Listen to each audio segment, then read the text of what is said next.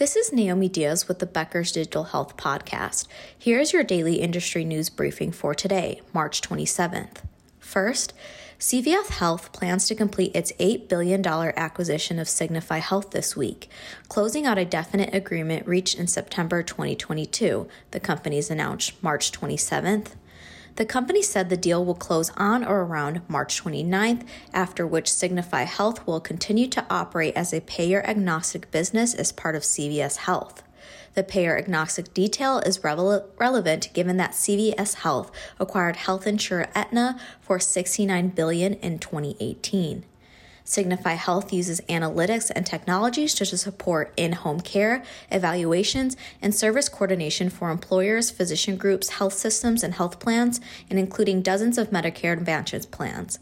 Last fall, the Dallas-based company was in the center of a bidding war with United Health Group, Amazon, and Option Care Health making bids in addition to CVS Health.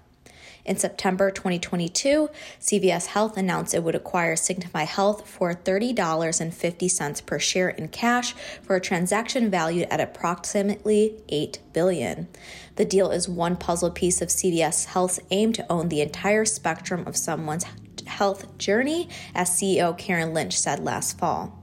In February, CVS entered into a definite agreement to acquire Oak Street Health for $10.5 billion.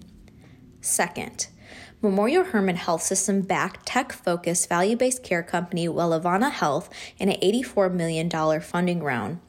The startup provides health systems and other healthcare organizations with a data-driven population health platform, a coding and quality assurance team, and care management coordinators to help them shift from fee-for-service to value-based contracts.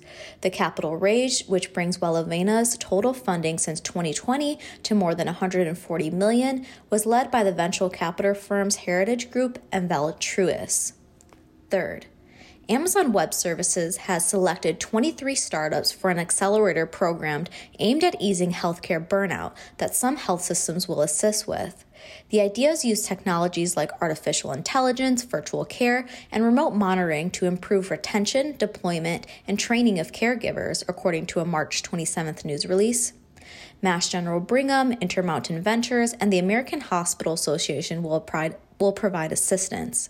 Some of the startups include Babel Voice, Compassly, Doc Abode. 4. Love.life, a health and wellness company co-funded and run by former Whole Foods CEO John Mackey, acquired plant-based Telehealth, a telehealth service focusing on the prevention and reversal of chronic conditions. The company will rebrand as Love.life Telehealth. The company offers virtual visits to patients with chronic conditions and promotes healthy behaviors. Patient can sign up for half-hour appointments for $175 or hour-long appointments for $350. If you would like the latest health IT and digital health industry news delivered to your inbox every morning, subscribe to the Becker CIO and Health IT Review e-newsletter through our website at www.beckershospitalreview.com.